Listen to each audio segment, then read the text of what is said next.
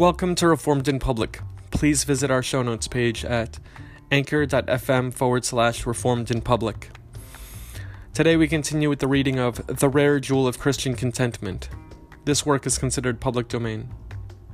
13. A gracious heart gets contentment from the covenant that God has made with him. Now this is a way of getting contentment that men of the world do not know. They can get contentment if they have the creature to satisfy them, but in getting contentment from the covenant of grace they have little skill. I should have opened two things here. First, how to get contentment from the covenant of grace in general, but I shall speak of that in the next sermon, and now only a word on the second. Secondly, how he gets contentment from the particular branches of the covenant, that is, from the particular promise that he has for supplying every particular want. There is no condition that a godly man or woman can be in, but there is some promise or other in the Scripture to help him in that condition, and that is the way of his contentment, to go to the promises and get from the promise that which may supply. This is but a dry business to a carnal heart, but it is the most real thing in the world to a gracious heart. When he finds lack of contentment, he repairs to the promise and the covenant, and falls to pleading the promises that God has made, as I should have shown several promises that God has made, whatever the affliction. I will only mention one, that is the saddest affliction of all, in the case of the visitation and the plague. Those whose friends cannot come to them by reason of the plague, and who cannot have other comforts in other afflictions, might have their friends and other things to comfort them, but in that way they cannot. We read, "There shall be no evil befall thee, neither shall plague come nigh thy dwelling." Then there is a promise for the pestilence in the 5th and 6th verses, I believe, of Psalm 21. Or 91. This is the scripture to those who are in danger of it. You will say that this is a promise that the plague shall not come nigh them, but the mark that these two are joined. There shall no evil befall thee, neither shall the plague come nigh thee. The evil of it shall not come nigh thee. Objection.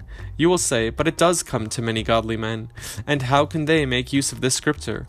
It is rather a scripture that may trouble them, because here is a promise that it shall not come nigh them, and yet it does come nigh them as well as others. Answer 1.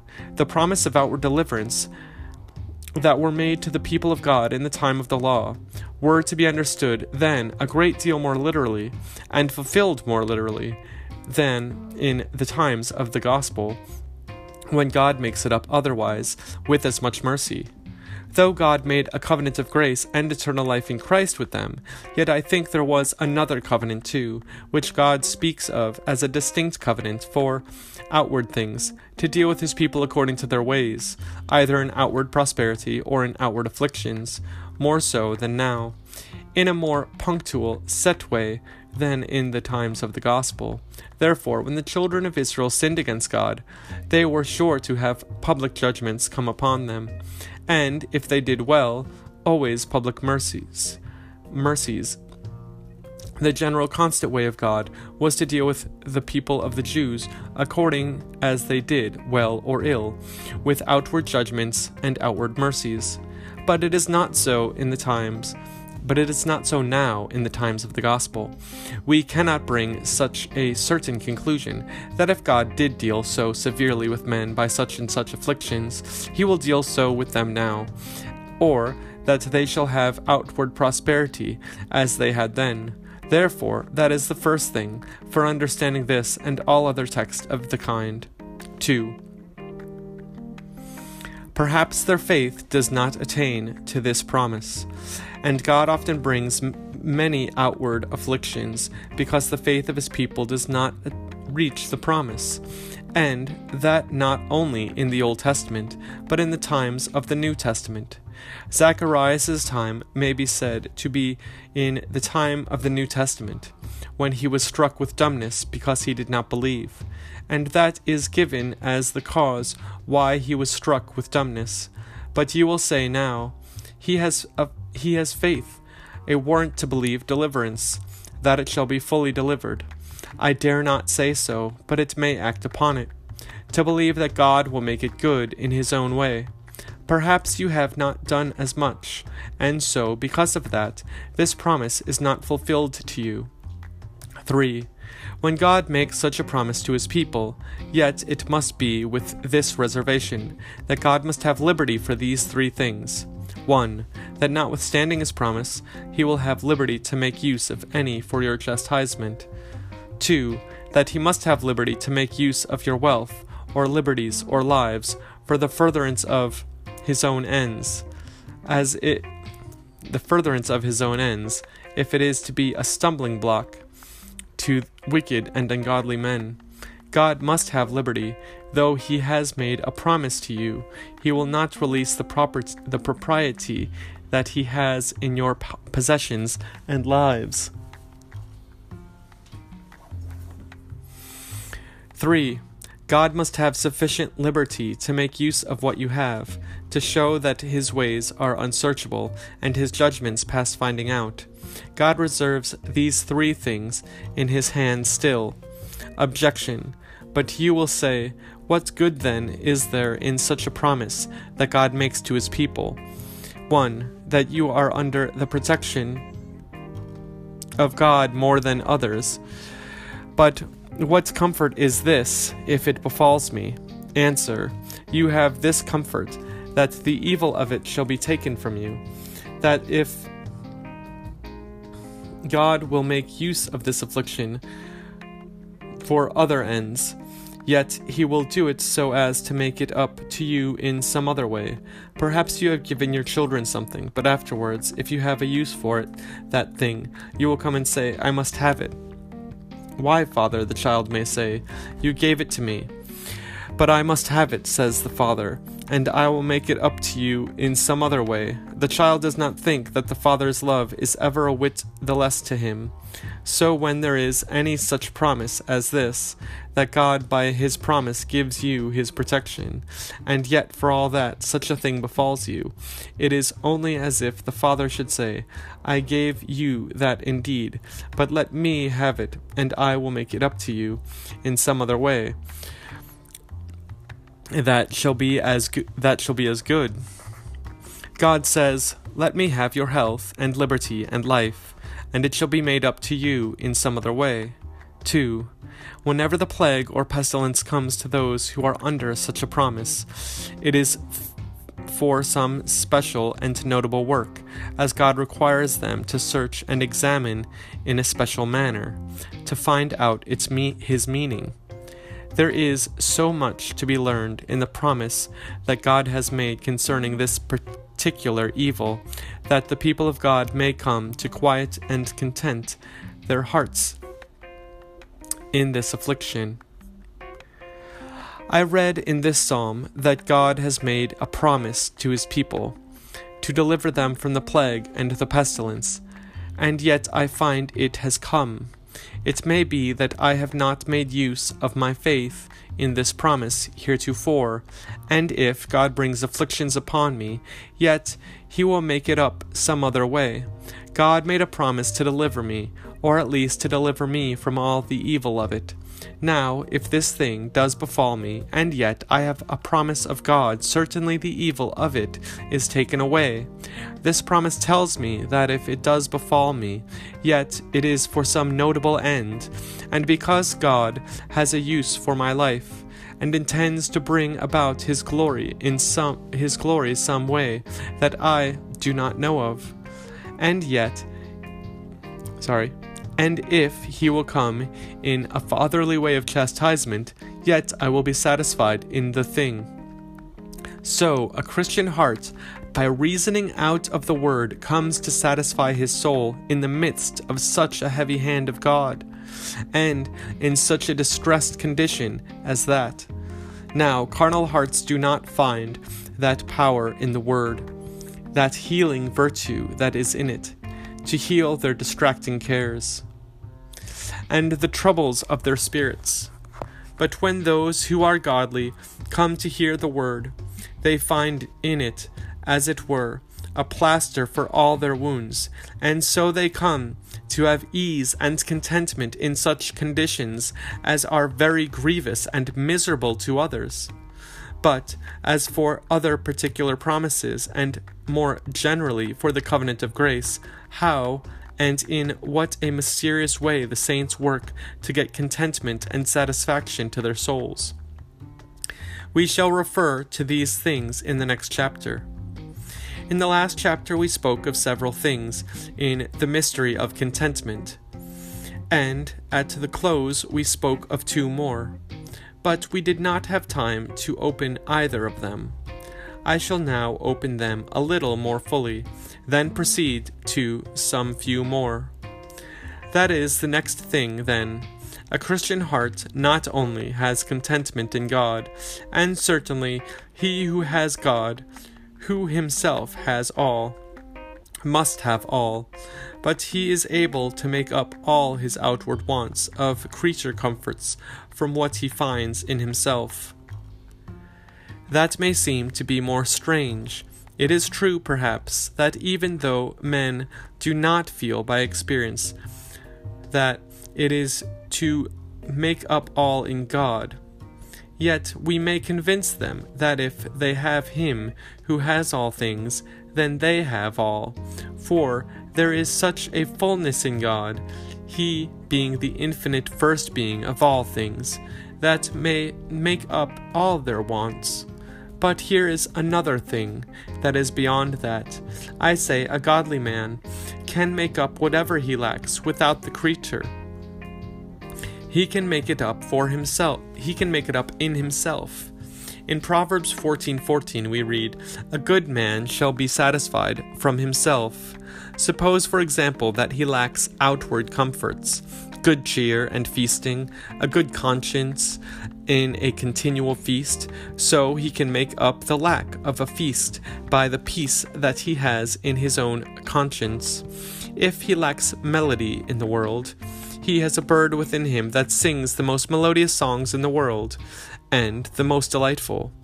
And then, does he lack honor? He has his own conscience, witnessing for him, that is as 1,000 witnesses. The scripture says in Luke 17:21, "Neither shall they say, Lo here, or Lo there, for behold, the kingdom of God is within you." A Christian then, whatever he lacks, he can make it up, for he has a kingdom in himself. The kingdom of God is within you. If a king meets with a great deal of trouble when he is abroad, he contents himself with this: "I have a kingdom of my own." It is said here, the kingdom of God is within a man. Now, if those of you who are learned look into the commentary on this gospel by a certain scholar, you will find he has a very strange idea about this text.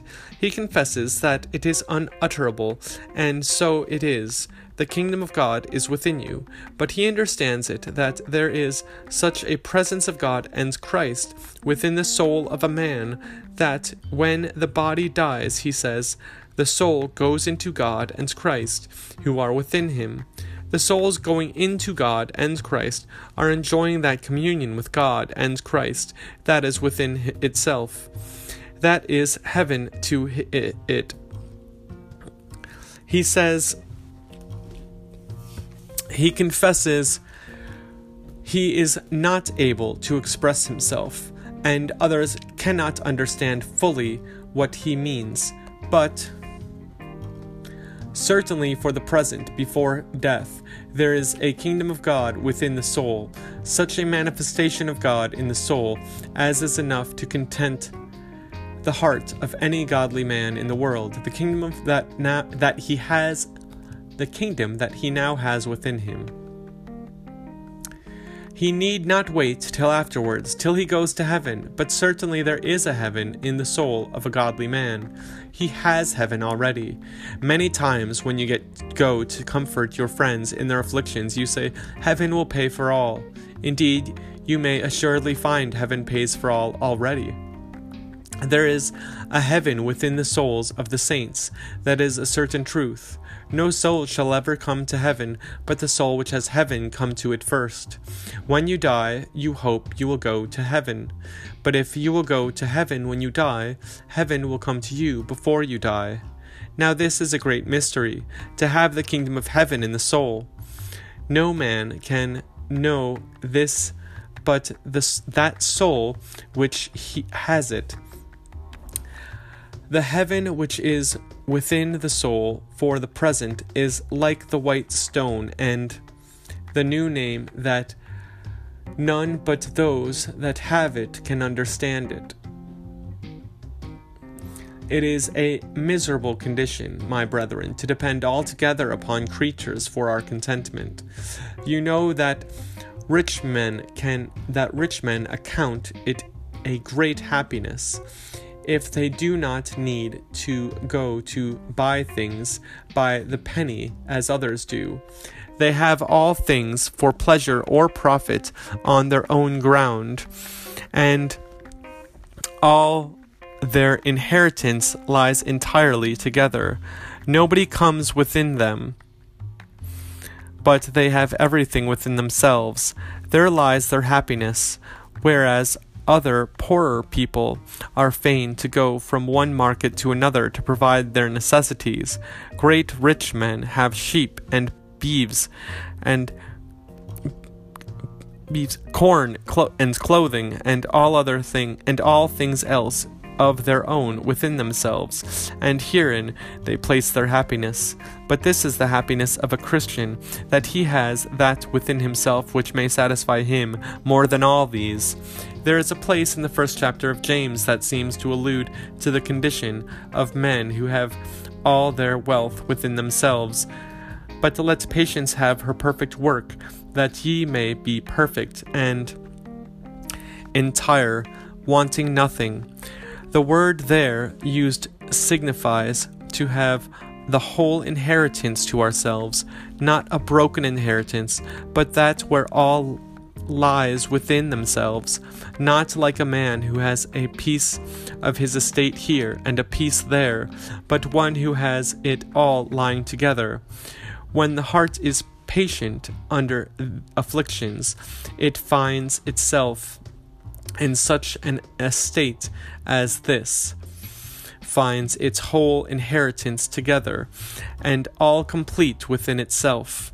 Now, to show this by further analogies, the one who is filled with good things is just like many a man who enjoys an abundance of comforts at home in his own house. God grants him a pleasant home, a good wife, and fine walks and gardens, and he has all things at home that he could desire. Now, such a man does not care much for going out. Other men are fain to go out and see friends, because they have quarreling and contending at home. Many poor husbands will give this reason. If their wives moan and complain of their faults and shortcomings, they make it their excuse to go out, because they can never be quiet at home. Now we account those men most happy who have everything at home. Those who have confined homes that are unpleasant and evil-smelling delight to go out to go into the fresh air, but it is not so with many others that have good things at home. Those who have no good cheer at home are fain to go out to friends, but those whose tables are well furnished would as soon stay at home. So a carnal man has little contentment in his own spirit. It is Augustine who likens a bad conscience to a scolding wife. A man who has a bad conscience does not care to look into his own soul, but loves to be out and to look into other things. He never looks to himself. As it is with a vessel that is full of liquor. If you strike it, it will make no great noise. But if it is empty, then it makes a great noise. So it is with the heart. A heart that is full of grace and goodness within will bear a great many strokes and never make any noise. But if an empty heart is struck, it will make noise. When some men and women are complaining so much and always whining, it is a sign that there is an emptiness in their hearts.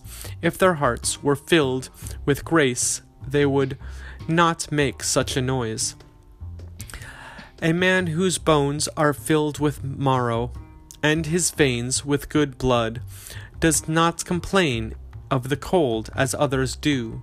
So a gracious heart, having the Spirit of God within him, and his heart filled with grace, has that within him that makes him find contentment.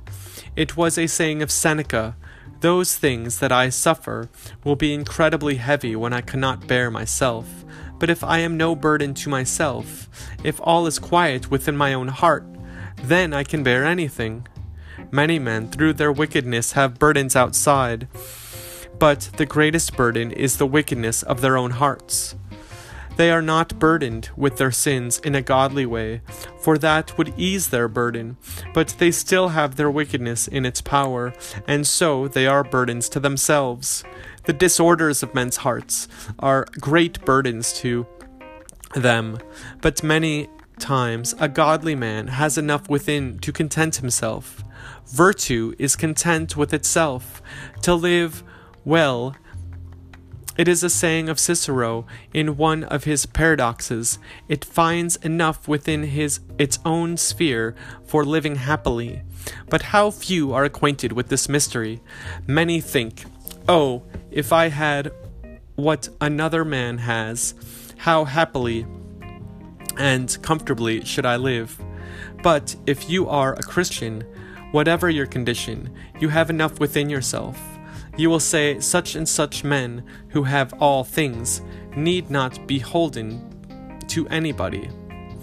There are many who labor and take pains when they are young, that they might not be beholden to others.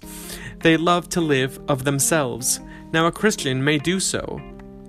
Not that he does not live upon God, I do not mean that, but upon what he has of God within himself. He can live upon that, although he does not enjoy the comforts that are outside himself. That is what I mean. And those who are godly and keep close to God in their communion with Him will understand what it means by saying that a Christian has the supply of all his wants within himself. Here you may see that the spirit of a Christian is a precious spirit. A godly spirit is precious. Why? Because it has enough to make him happy within himself. The next thing that the mystery of contentment consists in is this, that a gracious heart gets its supply of all things from the covenant, and so comes to have contentment, which is a dry thing to a carnal spirit. There are two things in this. One, he gets contentment from the covenant in general, that is, from the great covenant that God has made with him in Christ. Two, he gets it from the particular promises that God has made with him in the covenant. From the covenant in general, I will give you one scripture for that, which is very striking. Although my house be not so with God, yet he hath made with me an everlasting covenant, ordered in all things, and sure. For this is all my salvation, and all my desire, although he make it not to grow. 2 Samuel 23:5. It is a wonderful statement by David, who did not have the covenant of grace revealed as fully as we have. Mark what he says, "Although I find not my house so, that is, so comfortable in every way, as I would wish, although it is not so, so, what has he got to content his spirit? He says he has made with me an everlasting covenant. This is what helps in everything. Some men will say, I am not thus and thus with God. I do not find that God comes in so fully, or it is not with my house and family as I hoped it might be. Perhaps there is this or that affliction upon my house. Suppose the plague were to come into your house, and it is not so safe, and you do not enjoy such outward comfort in your house as you once did. Can you read this scripture and say, although my house is not so blessed with health as other men's houses are, although my house is not so, yet he has made with me an everlasting covenant. I am still one in covenant with God. The Lord has made with me an everlasting covenant. As for these things in the world, I see they are but momentary. They are not everlasting. I see a family in which all was well only a week ago, and now everything is down. The plague has swept away a great many of them, and the rest are left in sadness and mourning. We see there is no resting in the things of this world, yet the Lord has made with me an everlasting covenant, ordered in all things. I find disorder in my heart, in my family, but the everlasting covenant is ordered in all things.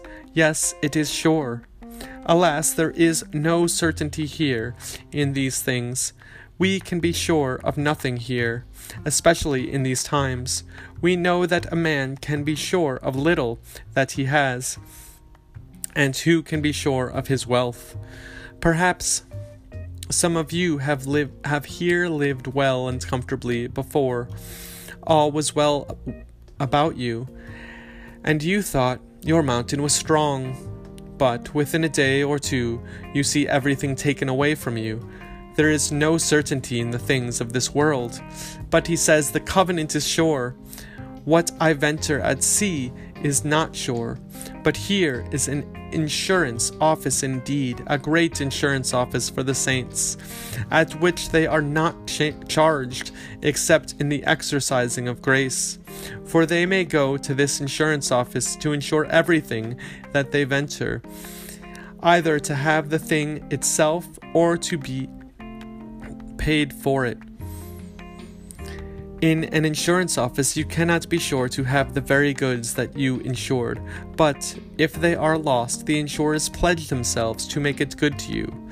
And this covenant of grace that God has made with his people is God's insurance office, and the saints in their fears may and ought to go to the covenant to insure all things, to insure their wealth, and insure their lives.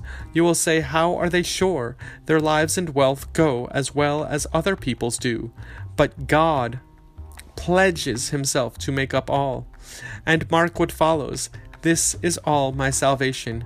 Why, David, will you not have salvation from your enemies, and from outward dangers, pestilence, and plague? The frame of his spirit is quieted, as though to say, if that salvation comes, well and good, I shall praise God for it. But what I have in the covenant, that is my salvation. I look upon that as enough. Yes, and he goes further. This is all my salvation, and all my desire. Why? David, is there not something else that you would like to have besides this covenant? No, he says, it is all involved in this. Surely those men or women must needs live contented lives who have their desires. Now, says the holy man, here this is all my desire, though he make it not to grow. For all this covenant, perhaps you will not prosper in the world as other men do, true, but I can bear that. Though God does not make my house to grow, I have all my desires. Thus you see how a godly heart finds contentment in the covenant. Many of you speak of the covenant of God and of the covenant of grace, but have you found its as effectual as this to your souls. Have you sucked this sweetness from the covenant, and the contentment to your hearts in your sad conditions? It is a special sign of true grace in any soul, that when any affliction befalls him, in a kind of natural way he repairs immediately to the covenant. Just as a child, as soon as ever it is in danger, need not be told to go to his father or mother, for nature tells him so. So it is with a gracious heart. As soon as it is in any trouble or affliction, there is a new nature which carries him to the covenant immediately, where he finds ease and rest. If you find that your hearts work in this way, immediately running to the covenant, it is an excellent sign of true grace. So much for the general point.